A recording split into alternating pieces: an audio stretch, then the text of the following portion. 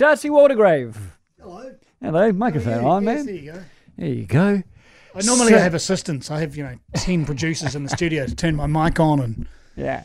provide So a bit of this- content. And This Wayne Smith fella, is he any good? oh yeah, he's got a bit behind him. The professor, as they call him. What I find interesting about it is I thought that maybe they might go for a woman, because I know that Wayne was already appointed to be there until the World Cup as a guiding hand, as a cool head and all that sort of thing, and that they might actually start moving into the new realms of Māori women's rugby, with perhaps a female coach, of which there are a number of great possibilities. Alice Soper was right Whitney here. Hansen is Whitney, involved there we go. in the setup as well, which is So, good to see. but instead, in fact, the temporary guy who was brought in just a week ago got the big gig.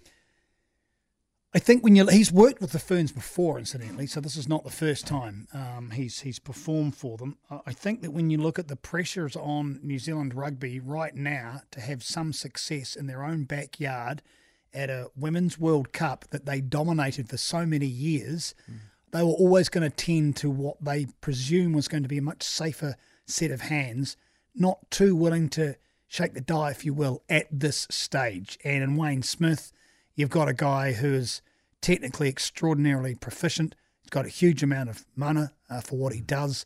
It makes sense to me. But the fact they've got Whitney Hansen in there involved as well, I think is really, really good. But it doesn't surprise me at all that someone with the gravitas of Wayne Smith has been given this role, because they stand, and I wrote about this in the Herald last week, I'll pump my own tyres up here, saying that they're in trouble. They've been cornered and they've been shown up for all of the shortcuts they've taken previously, thinking the team's going to be okay because we've dominated everyone for years, and whoops, that's not the case. So part of me, I want them to do well. We all want them to do well, but there's, I think, a lot of people in women's rugby in New Zealand would actually like to see maybe something a little more horrific, so that will really accelerate some of the required change needed within New Zealand rugby. No, I'm saying that's not an anti-Black Ferns thing. We want to see them do well. We want to win, but that's been cracks have been papered over for too long. No, of course I have. And I remember, over summer, watching the women's rugby out of the Northern Hemisphere,